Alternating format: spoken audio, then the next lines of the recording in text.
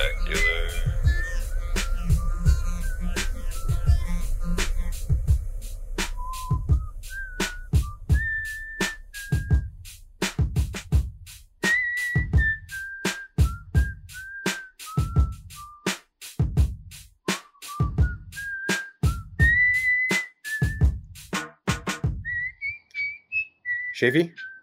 Shafee, this is your buddy Matthew. We do a podcast together. I'm from Lubbock. Went to high school together. Could you give me a call sometime? So, I mean, I think honestly, the biggest point of it is that they're trying to get, is to deter Canadians from traveling abroad. Like, it's like, don't go on vacation to like Mexico or whatever, when we're going to make it really hard for you to come back.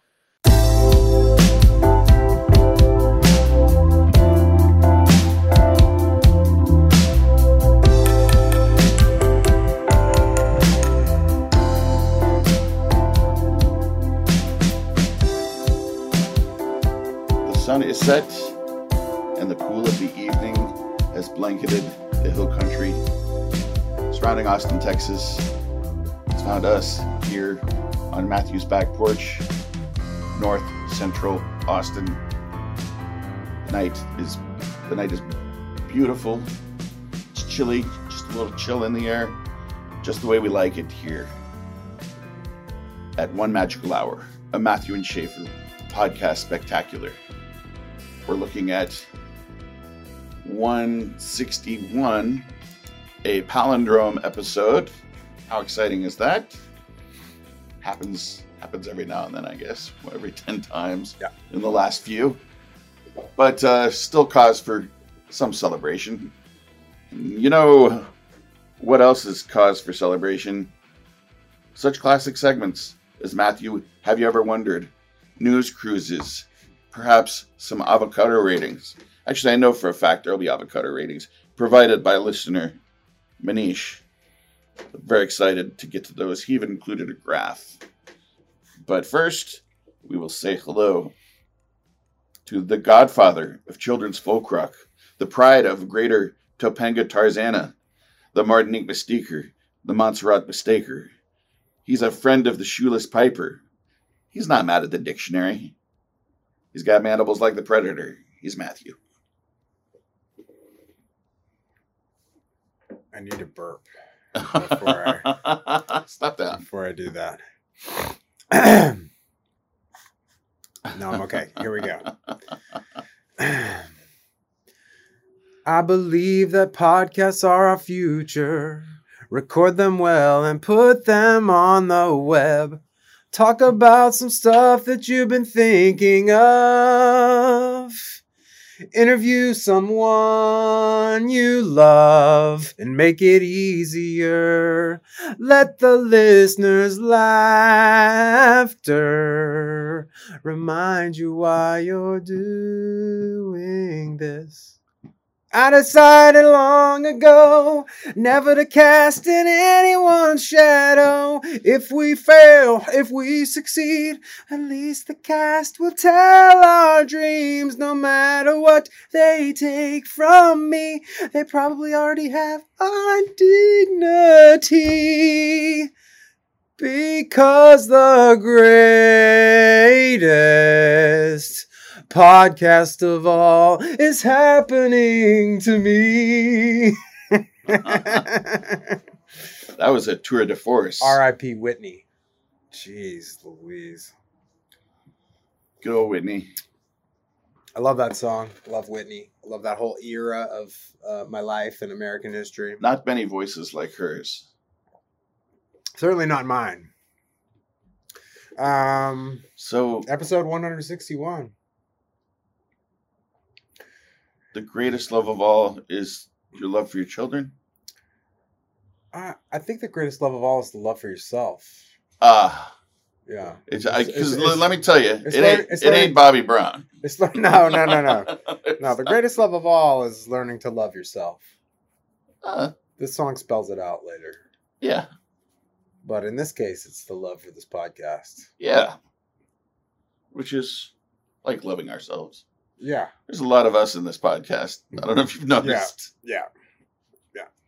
In fact, in the elevator, when the person says, "What's your podcast about?" your answer should simply be, "It's about me. It's about Matthew and Schaefer. It's about two guys and their stuff."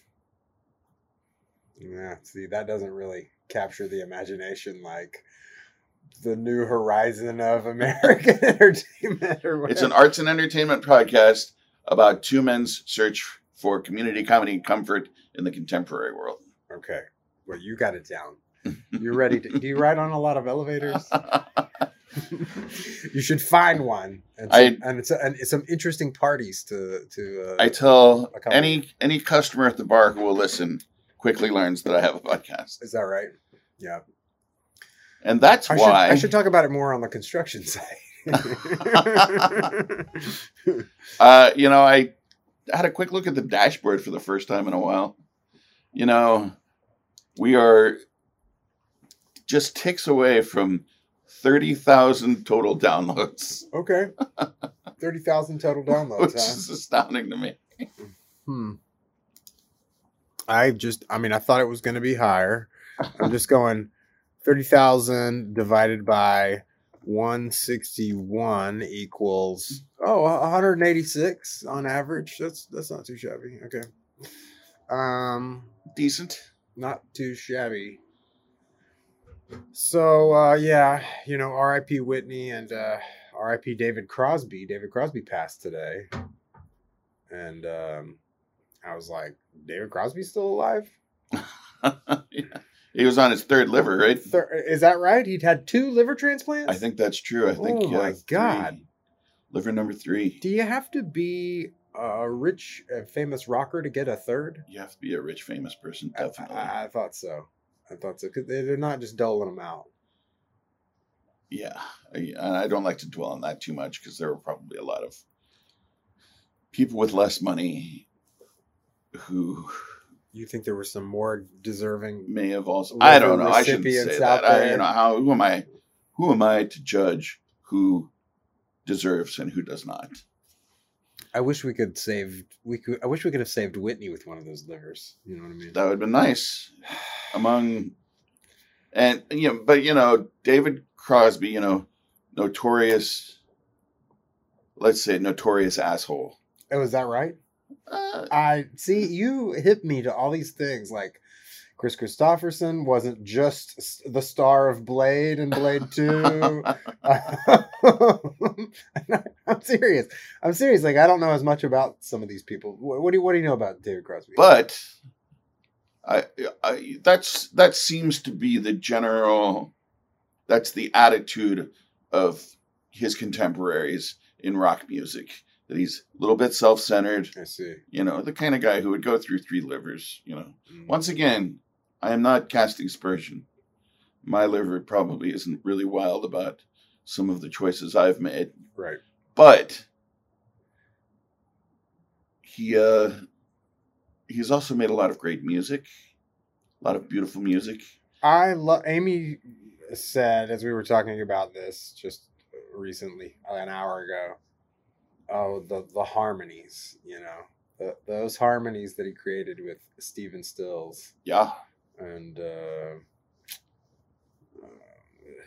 who's the other one? Graham Nash. Right. And for a while, Neil Young. Well, that's right. Crosby, Stills, Nash and Young. Yeah, it was originally. Yeah, that was good stuff.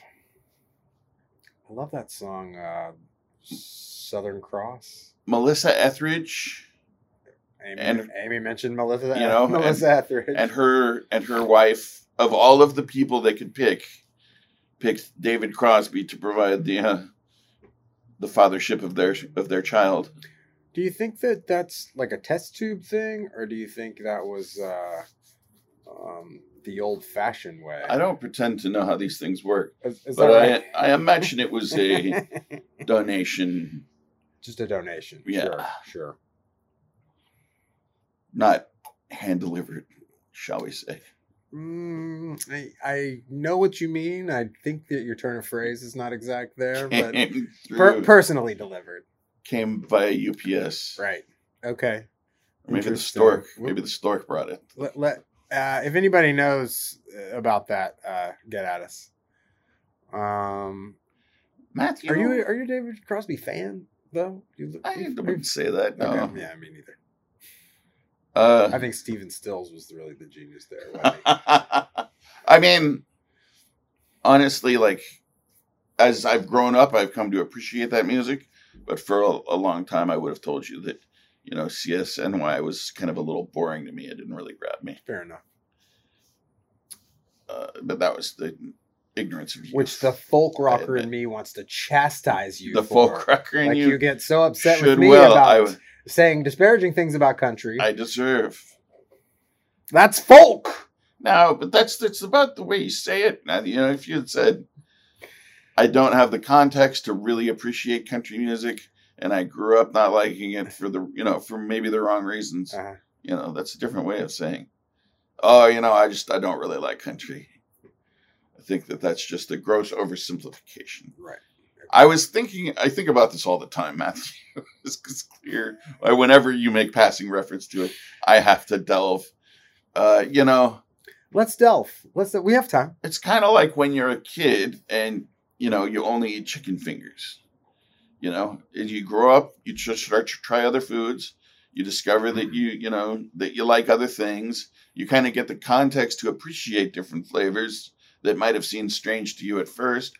Or, you might not have liked because, that's too spicy. Are we talking about food or podcasts? That's too hillbilly.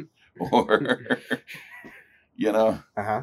And then, and there are also, it's really easy to dislike things for the wrong reasons. And because I think, a lot of people don't like country music because they think, oh, that's dumb redneck music, Right, which is what I was citing. Guys, with too many guns in their trucks who aren't really cowboys, play that no good country music. But that's a terrible dismiss. That's really just showing a tremendous misunderstanding of what is a very essential and singular kind of music. Okay. Point. It's not country music's fault. Yes. That pseudo cowboys, urban cowboys in there with their boots that don't have any dust on them. Well, let me the counterpoint. Yeah. I don't disagree with what you're saying. I see your point on that. I think that there's a little bit of this thing going on where Shafee has a little bit of a cultural thought hegemony kind of thing where and this is your viewpoint in the world. You love lots of things. It's chronicled here. You love lots of people. You have many best friends. You're one of those types of people where you're like, I love all kinds of music, right? Yeah. And I know that when anybody expresses dissent about a band or a type of music, you get very authoritarian on people. No, even if you were to, well, what about a band? Okay, but what about Brian and the Clash?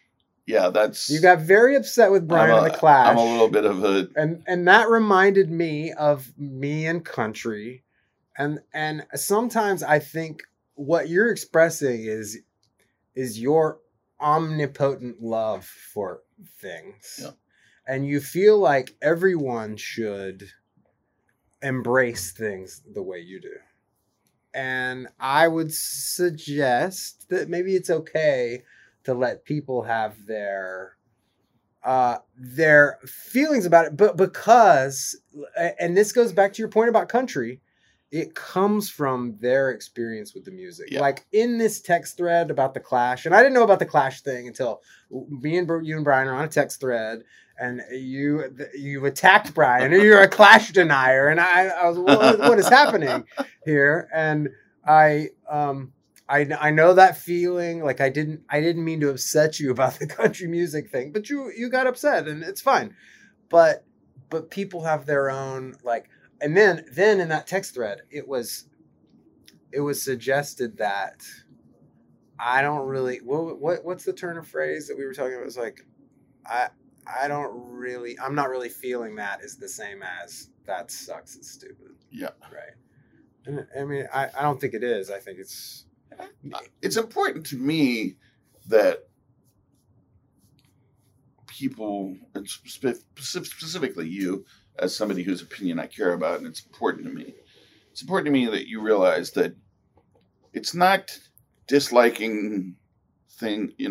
It's not general dislike that I'm railing against. It's very specific kinds of expressions of dislike. okay. And like imagine what if somebody came up and told you,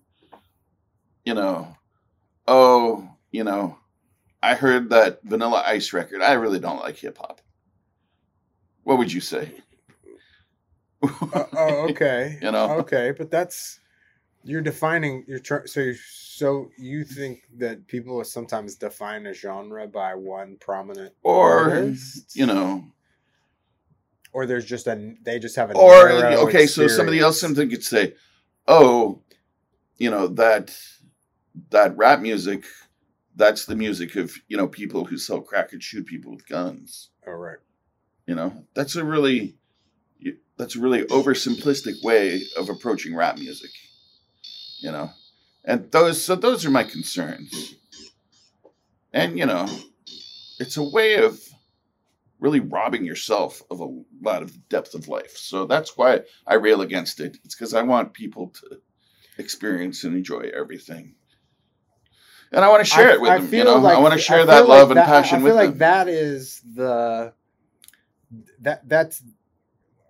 that's what we're getting at with this conversation. And I don't know if we've discovered that, but our words are helping frame part of like what you're about, which is helping other people to embrace life. Also, a really big, people bonding over things that they like. Too often, I think people bond. An easy way to bond is to realize that you don't like something. You're talking about Rick DeSantis? Or that you hate something. Oh. And it's so much better to bond over something you like, I think. When you're bonding over people you hate, that's how, that's how nationalism starts and fascism. Echo chambers and, and there's nothing wrong with having an echo chamber about things you love. Keep that echoing. That's a signal that should be amplified. Is the podcast an echo chamber? I think the podcast is a signal amplification. Okay. I try to make sure that we amplify signals of love. Oh, good.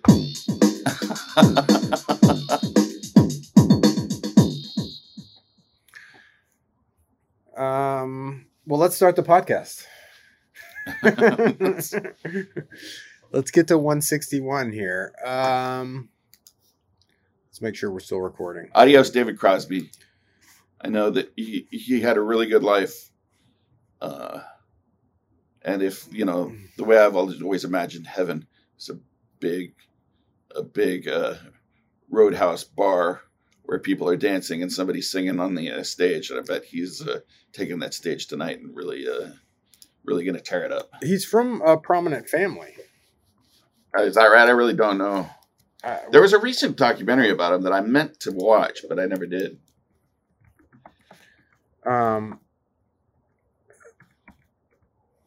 This is what I didn't know. Like, he's like there's some train stop in New York that is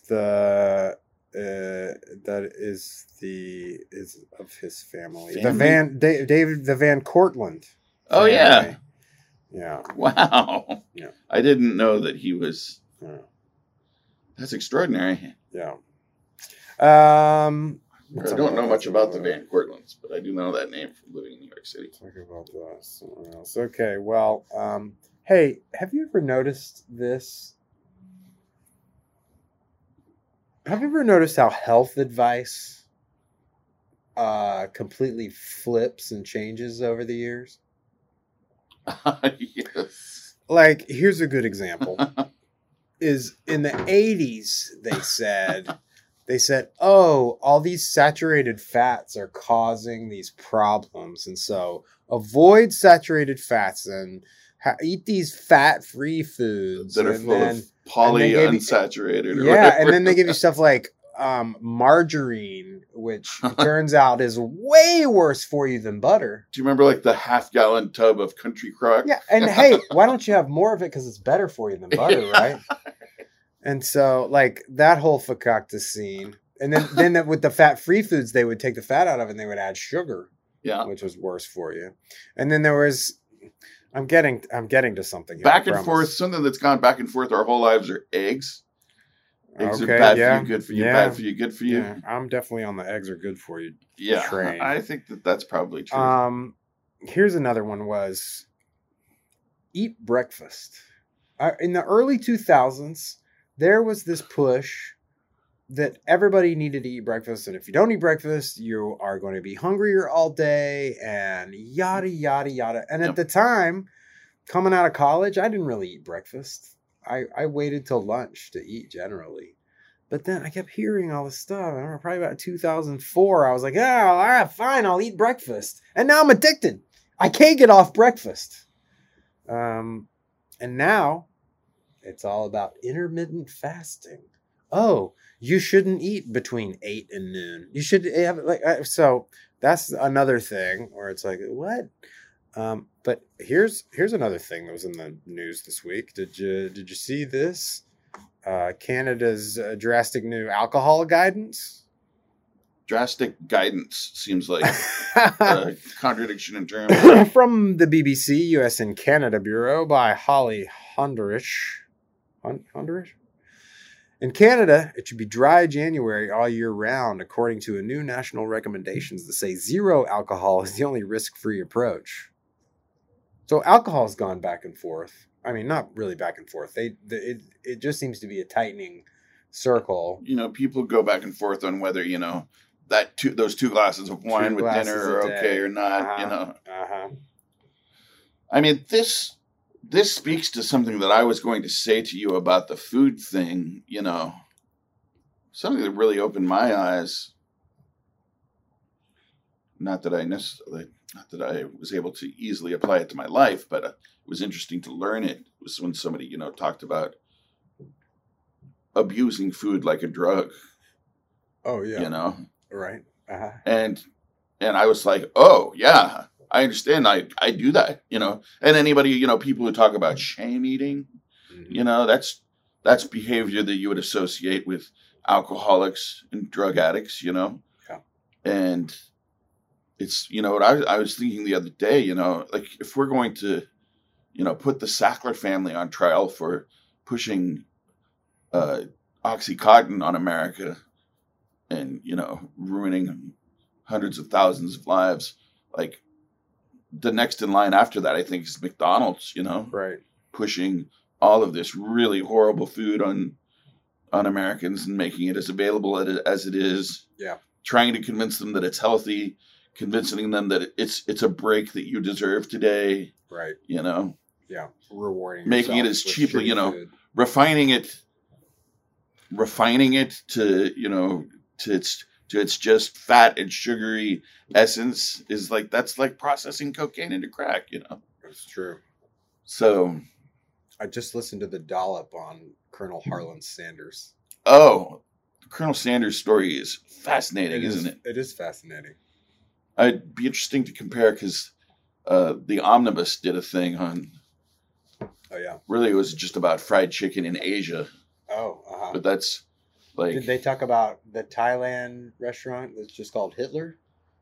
No.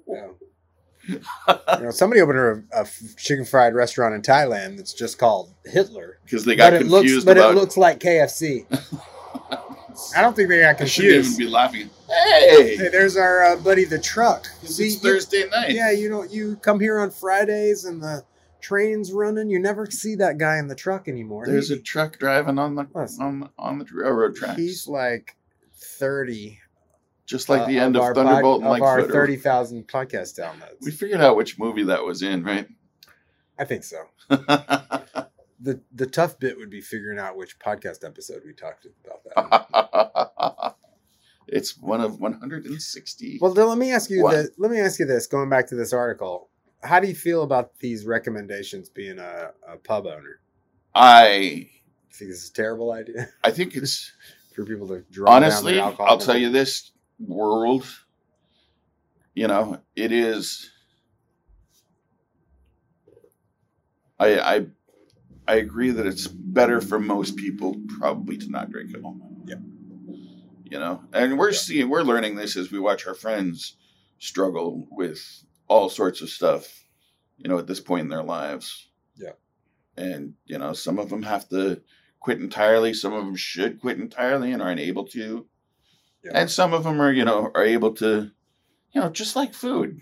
There's, there's people who deal with it easily, and then there's people who can't deal with it at all. So, yeah, I'll freely admit, I think, I don't know what the world would look like without bars. Right. Maybe. I mean, the bars are not the problem. Yeah. Right. And there's really, I don't know what the problem is. Human desire. Recently one of our best sellers at the bar is we have Untitled Art. It's a really good brewery from up in Minnesota, I think. They make great beer, and they've started making all kinds of non-alcoholic beer. Oh yeah. So we serve a non-alcoholic West Coast IPA. We have a non-alcoholic Mexican style lager. We have a non-alcoholic Italian style Pilsner. Like all of the amazing different, subtle, different kinds of beer. Yeah. All in a non-alcohol. And that sells as well as some of our other stuff from people just coming in. Yeah. And enjoying a beer or two with their friends. Yeah, it's good to be the type of bar where people feel comfortable that they can come and just not drink. I've been to your bar and not had drinks. But it's part of the 10-year taper, so. And I think, especially as marijuana gets legalized around, when people... What's that? People who use marijuana, I believe, find that they don't need to drink as much and don't want to drink as much. Yeah.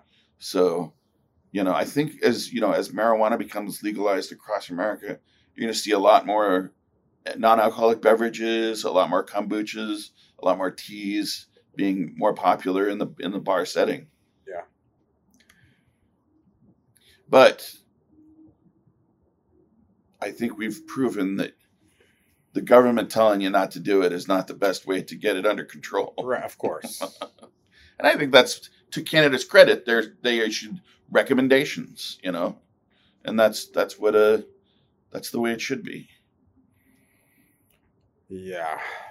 Making it illegal is never a good idea. Thanks for discussing that with me. You bet. Just wanted to know how it got us into some interesting. How you were feeling about that. Boy, the robot's really peppy this evening. That's how I like it. So are we. I think we should just turn this into the news cruise. I was trying to move news cruise up here. I know you have one that's not on the. Do you have one that's not on the show sheet? Yeah. We have like a multiple news cruises. Oh, I didn't find a way to get past that paywall. Okay, well we'll look into that and get back to that. What do you have?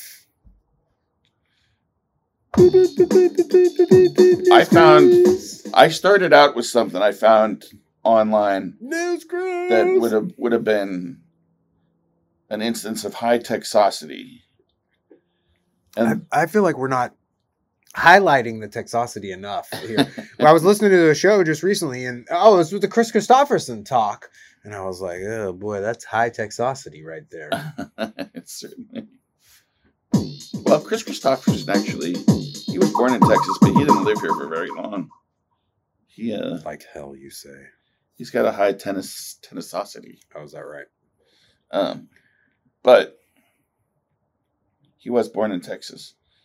So I found this article that it was like KXAN or something, and it was things about Texas that Texans don't necessarily think about, but that people who aren't from Texas point out. Okay. And then I realized the article, this is the first thing it said. This article was taken from Facebook posts by KXAN viewers or something. And then I was like, oh, jeez. And the article was terrible. But I those local news, especially their printed stuff for their website, is the really clickbaity awful. Listicles are the worst thing about contemporary American culture, I think. Well, come on. Well, there is true. That's a silly thing to say. No, you're right. I mean, sorry, but it's up there. Yeah, and let's say, well, probably not even the worst thing about printed media, huh? But what do you think's dragging actual broadcast journalism down more, listicles or this podcast? Or the fact. Don't answer. Everyone refuses to believe things that are perfectly true. Anyway, it was terrible. The article was terrible. It was like, the first one was like, Texans have an unusual amount of pride. Something like that. Okay. I mean, that's true, right? Is this a true-false deal? But everybody knows it. It's not something new that we've learned from people who came to the state. Well, and it would, I mean, that's something that can only really be observed from the outside. Literally, the last thing on the list was Texans say y'all a lot. It was that's true. the worst. This is just like, it's just like a poorly researched thing. It's terrible. It was terrible. Anyway, I noticed a link below it that I clicked on it. And this, I don't know, what's your relationship? Do you have strong feelings about zoos? I mean, I get a sad feeling when I think about zoos. Yeah.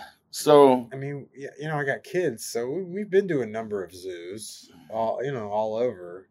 And some zoos do it better than other zoos. Yes. I can tell you that. Yes, definitely. Yeah. I still get excited by the idea of zoos because I love animals and I love to look at them. Yeah. And I love being able to look at a bunch of different animals. I love museums. I love being able to walk around and see a bunch of different live animals. Everything about it, I think, is so great. It just appeals to me, except for the fact that most of those animals are visibly miserable and it's a terrible thing to do to an animal. Put it in a cage. All of that, let's just be real. It's horrible. It's a terrible thing to do. I think that there is the rare zoo that does do a good job. But, even if you have, 2 acres of, perfectly recreated jungle for your gorilla to run around in, it's still supposed to be running around in a lot more than 2 acres, Yeah. Whatever. So it's just, it's never enough. It's never. Listen, I know why the Cage Bird started a podcast. But the Houston Zoo, and I think the Houston Zoo is one of the better zoos, Is that right? I've never been to the Houston Zoo. They have the large format recreated, habitats for the things to live in. Like I say, there's nothing as big as its home jungle for a gorilla to be hanging out in. But this sounds so awesome. This is an indoor. It's part aquarium, part open land base exhibit, showcasing the wildlife of the Galapagos Islands. Oh. And it looks so awesome because you're walking around up. It's like you're on an island, and then you walk down beneath you'll immerse down into an aquarium. Oh yeah, cool. And you're seeing stuff beneath it. They've got shots of the building of it. It looks so cool. It's pretty neat to watch them build one of these habitats. The opening, it'll be a momentous occasion. Okay, great. Don't get too high on your own supply there, buddy. And they're going to talk about conservation, I guess, educating. That'll be so introducing what are these? 4 female sea lions, but I don't think that's separate from the Galapagos thing. I was hoping to get a list of what creatures What Yeah. all you can see in the Taking the Galapagos center stage, exhibit. the new exhibit in an expansive new habitat will be giant Galapagos tortoises, Ooh. the most recognizable inhabitants of the chain. Ooh.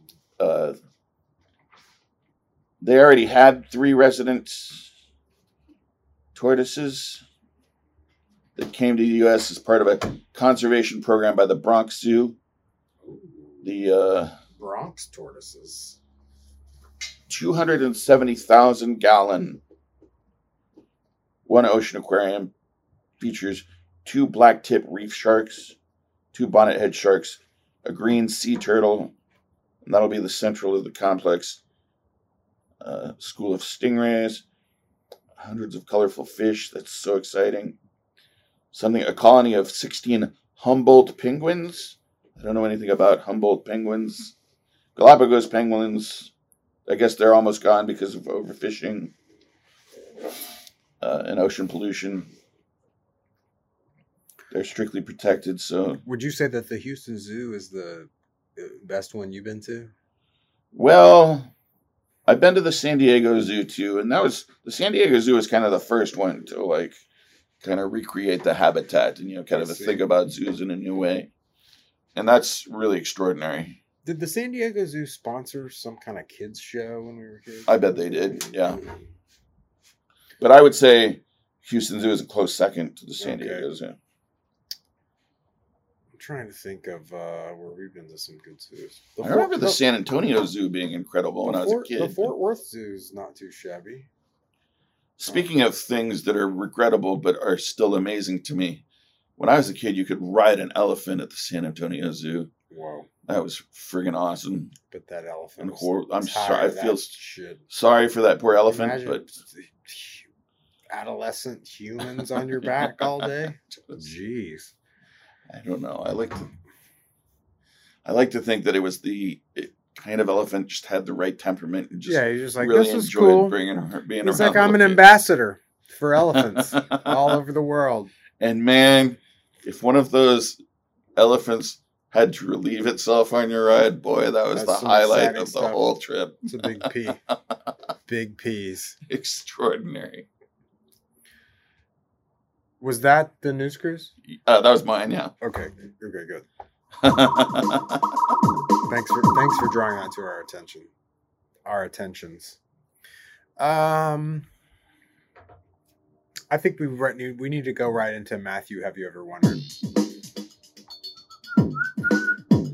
Recently on the podcast, you were like, "Oh, he wonders," or something like that. Oh, he's been wondering. You bet he wonders. Yeah. Have you ever wondered why, when we raise our glass and cheers, why is that called a toast? Huh. I have wondered that, Shafee. Why is that called a toast? It goes back a long time. And this is actually, I need to give credit to the Stuff You Should Know podcast. This came up on there. They briefly mentioned it, but they didn't really dive into it. I thought that we were dedicated to the idea that we don't give credit where credit is due. I thought that was part of our ethos. That was one of our core values. But no, see, I'm slagging on them. They didn't go in. They didn't get to go into it as much as I wanted them to. In the 18th century. Oh, sorry, that's cheers. Cheers is from the French word chiere, chiere, which meant face or head, but eventually then meant gladness. So you say just cheers, like gladness, happiness to you. Yes, I like that. Cheers is the more Western version of like it's a little flagrant. It's sort of cheap. Cheers, like oh, be happy. The term but in other cultures, it's way more serious. Yeah. Right. Yeah, I agree. Yeah, people seem to take toast. That. Yeah. It's like it is. Stop and think about this moment. I'm gonna say this thing. But speaking of being serious, like one of the reasons they had for that was, proving to your guest that you haven't poisoned their drink. Like, all right, This first one, we're drink going at to the same time. clink glasses and all drink at the same time. Oh, right.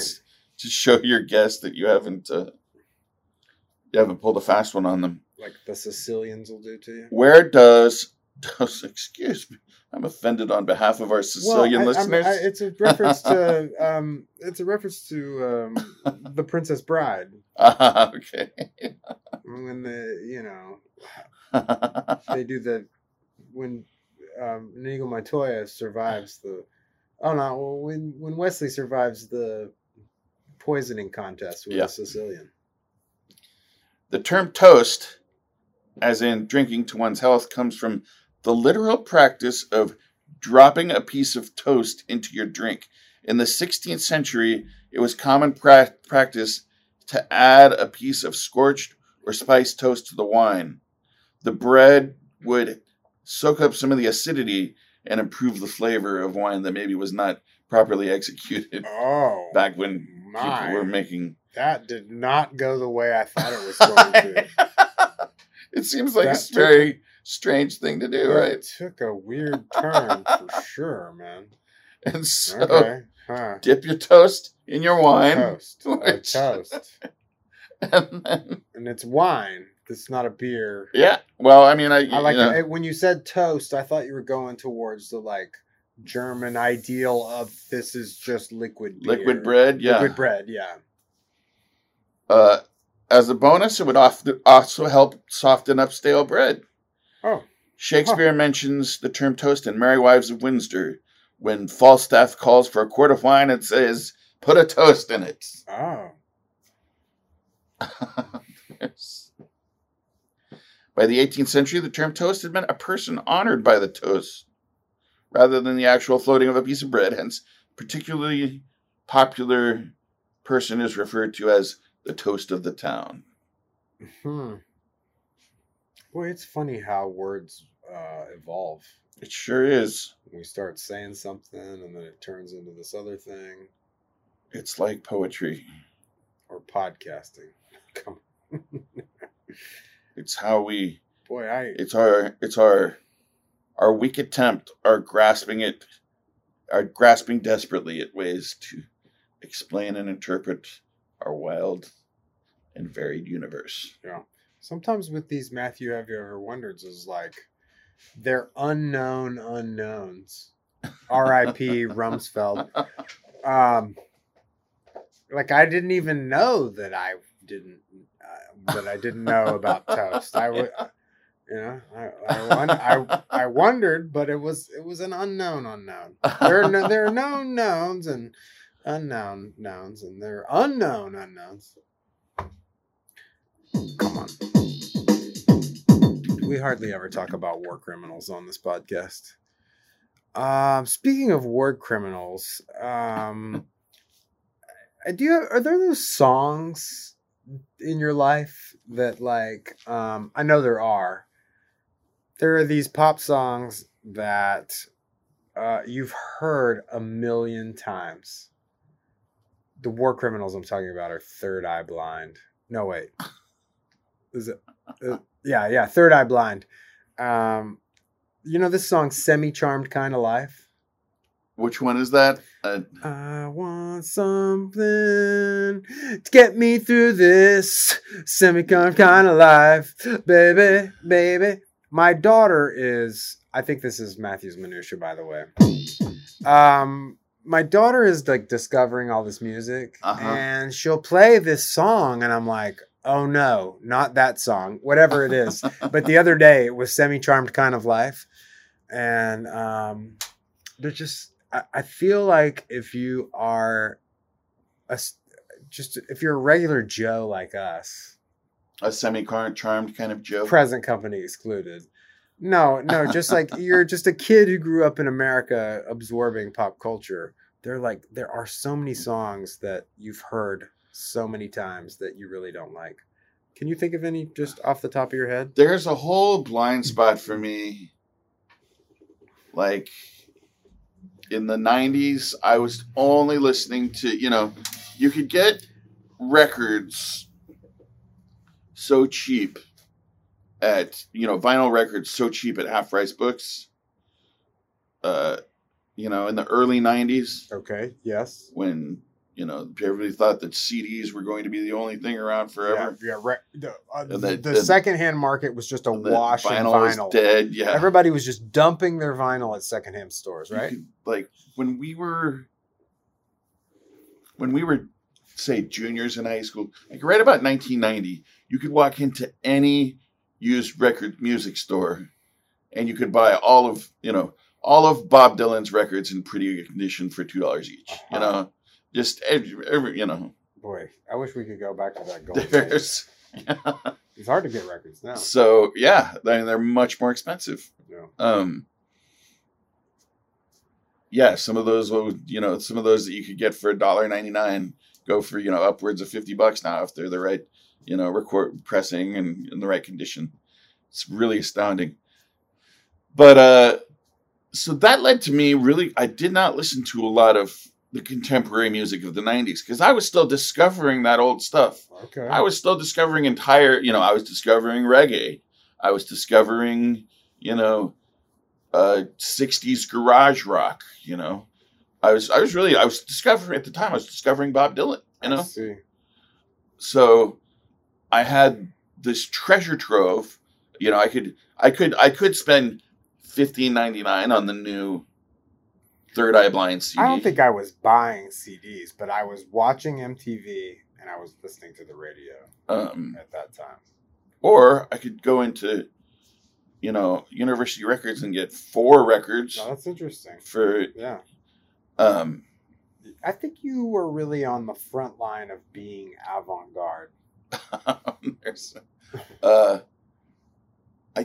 What you're talking about is really so advanced for a person of that age. Jameson and I we just wanted to seek out the weird stuff. I see. You know? Yeah. And I had, you know, I would find the right adult.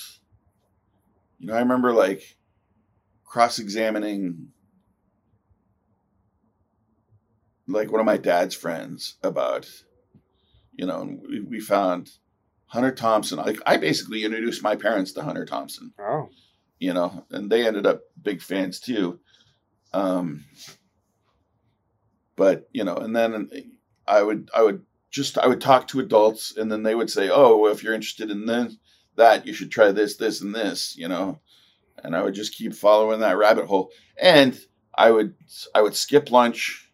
I would, you know, any of the money I got, it was saved and it was spent only on recorded music and books. Is that right? You know, huh. I didn't have any desire for a new pair of shoes. I didn't have, you know, my mom took me to the mall once a year and was like, you have to buy new clothes because you look like a bum. I see. And I would be like, why are we spending all this money on stupid shirts? Can we go to the bookstore? I see. But we were definitely like compelled. Jameson and I were good at like this is a weird record. It has a banana on it. That's how we found the Velvet Underground. We didn't know that the Velvet Underground was one of the most influential rock bands of all time. We were like, holy shit, this band didn't even put their name on the record. They just put a banana on there. That's pretty avant-garde. Later, we found out that it was the Andy Warhol banana. We didn't even know that at the time. Oh, right. You know? Right. And so that's how we started listening to the Velvet Underground. Okay. Roxy Music. I just discovered Roxy Music I got the first Roxy 6 months Music ago. tape I just bought because it had 2 topless women on the cover. You know? That was pretty good sales technique. Just going to the record store and just looking through it and finding whatever album cover is weird and makes you laugh, you know, Okay. and just like find weird 70s rockers. I mean, it's super fun, and I feel like it's a little disappointing because that's harder to do now because all of our culture is recommended by one thing and another thing, you know, and you're gonna find it on Spotify, not from flipping through a huge pile of weird old stuff. Yeah. And, you know, Yeah. picking yourself randomly. It's going to be something that's recommended to you based on certain algorithms. And it's great. You know, it's going to be something you haven't heard before. And it's going to be something you kind of like. But It's not gonna, it lacks that total mystery of being like, I'm going through There's a connection to the physical world. I'm going through the library at Texas Tech and discovering, wow, they have a book by the Marquis de Sade, you know? Like, wow. Can I get the Cliff Notes on that?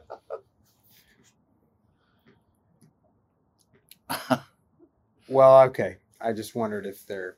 I'm sure that you can't think about it. Listen, if you think sorry, of, I didn't answer your question. Did no, I? that's okay. But if you think of a song, no, you did, you did. What you're telling me is that pop culture can't. You know what? Penetrate your fortress. You know what song I love from that time period because it was just total earworm. Huh. Like heard it I only heard it once, and it stuck with me. And it was like, I would swallow my pride, I would choke on the rhymes, but the lack thereof would leave me empty inside. Gentleman, turn it inside, I find nothing but faith in nothing. Wanna put my tender heart in a blender, watch it spin around till a beautiful oblivion. Rendezvous, then I'm through with you. I think that was. I don't know this song. I think the band was called Eve 6. Okay. They were Southern California, you know. They were in the Third Eye Blind sort of category. Okay. Yes, right. I think they were all younger kids. Like they were like 18 when they recorded that song and had a huge hit with it. One-hit wonders. But there's just a ton of one-hit wonder type songs that just bug the hell out of me. And then there was, and maybe they didn't at the time, but I'll hear them, and I've just heard them so many times. And it's so funny to me that was called like alternative music. Like, you know, Matchbox 20 was, you know, considered alt rock. Is that right? And it was like the alternative to what, man? This is the alternative to your crappy life. It's amazing how quickly alt rock was commercialized and packaged and chewed up through the whole, you know, music record system and given back to us, you know, in its its most palatable, least offensive form. Yeah. This is some tasty alternative. What the record company does you know, the record company makes sellers, big sellers. Yeah. All that's changed. All that's gone. So it's good. I mean, R.I.P. The music business. Let's go right to the poem. Okay. Do you have a poem? That was all I had. I wasn't trying to be abrupt. Jeff at my dad's car line. Well, I feel like this could be. This is just a Matthews minutia that can wait till next time. Look, I'll move it till next time. Okay. I don't want to miss the chance on. You know what I was thinking? I was thinking about writing a poem to be read on the podcast. That would be wonderful. Yeah. That would make me very happy. Yeah, I think I'm going to do that. What I need to do is put the correct words in the right order. That is just like Matthias Salina would tell you to do. It's easy. Pimping's easy. Podcasting's easy. Poetry, it's easy. Right, Ada?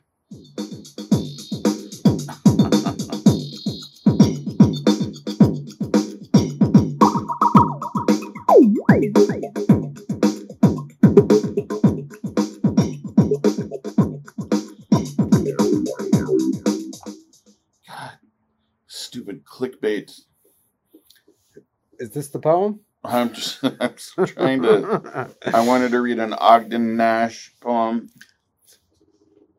That makes me want to write a poem on clickbait.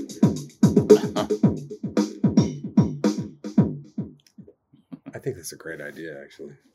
In the vanities, no one wears panties. Let me take a note here. Right. Ogden Nash from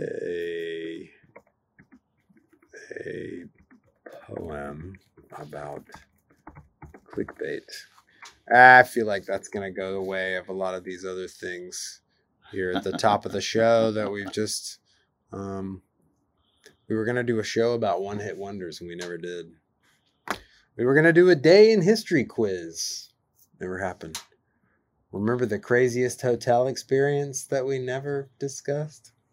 Oh yeah, I started to question whether that should really be recorded on tape, and so I kind of I shuffled that one.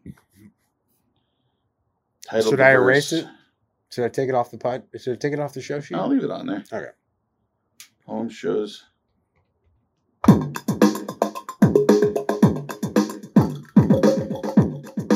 So here is a selection from Ogden Nash's Spring Comes to Murray Hill, which was the first of his poems published by the New Yorker. I sit in an office at 244 Madison Avenue and say to myself, you have a responsible job, haven't you? Why then do you fritter away your time on this doggerel? If you have a sore throat, you can cure it by using a good goggerel. If you have a sore foot, you can get it fixed by a chiropodist. And you can get your original sin removed by St. John the Baptist. I don't. Dang. I don't think that Ogden Nash was a one-trick pony. He definitely wasn't a one-hit wonder. But he was certainly a big fan of the rhyming couplet. And I'm interested in this word, doggerel, and then whatever word it was rhymed with. Goggerel? Goggerel? I think that's like gargle. Gargoyle? Like gargling. If you gargle. Well, he changed the word to rhyme with doggerel. Gargle. Gargle is something. Okay. Is that's how you cure a sore throat? Right. Yeah. Why do you fritter away your time with this doggerel? If you have a sore throat, you can cure it by using a good goggerel. I see. Yeah. I went ahead and looked up doggerel. I know I'd heard that word sometime in the past. That is a comic verse composed in irregular rhythm, or a verse or words that are badly written or expressed. The last stanza deteriorates into doggerel. It was I think Ogden Nash was a master of doggerel. That's fantastic. I think the podcast is a little bit of doggerel. Like an art lover looking at the Mona Lisa in the Louvre is the New York Herald Tribune looking at Mr. Herbert Hoover. I like it when a rhyme is really stretched. Or when you have to say, I really enjoy it when you have to say a word slightly differently to make it rhyme with another word. The turtle lives twixt plated decks, which practically conceal its sex. I think it clever of the turtle in such a fix to be so fertile. So there you are, folks. There's some Ogden Nash. He wrote dozens of collections of such wonderful, the good kind of doggerel in the funnest possible way.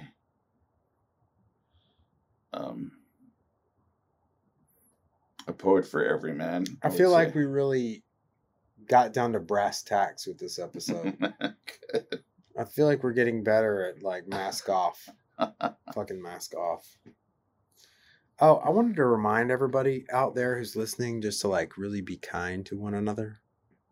It's always a good idea. I feel like I feel like we need to remind people more and more about that. It's what the world needs now. That is what the world needs now. What the world needs now is podcast.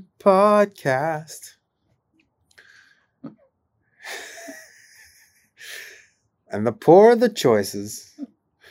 There was an old man of Calcutta who coated his tonsils with butter, thus converting his snore from a thunderous roar to a soft, oleaginous mutter. The sweeter the wine, the sweeter the mutter.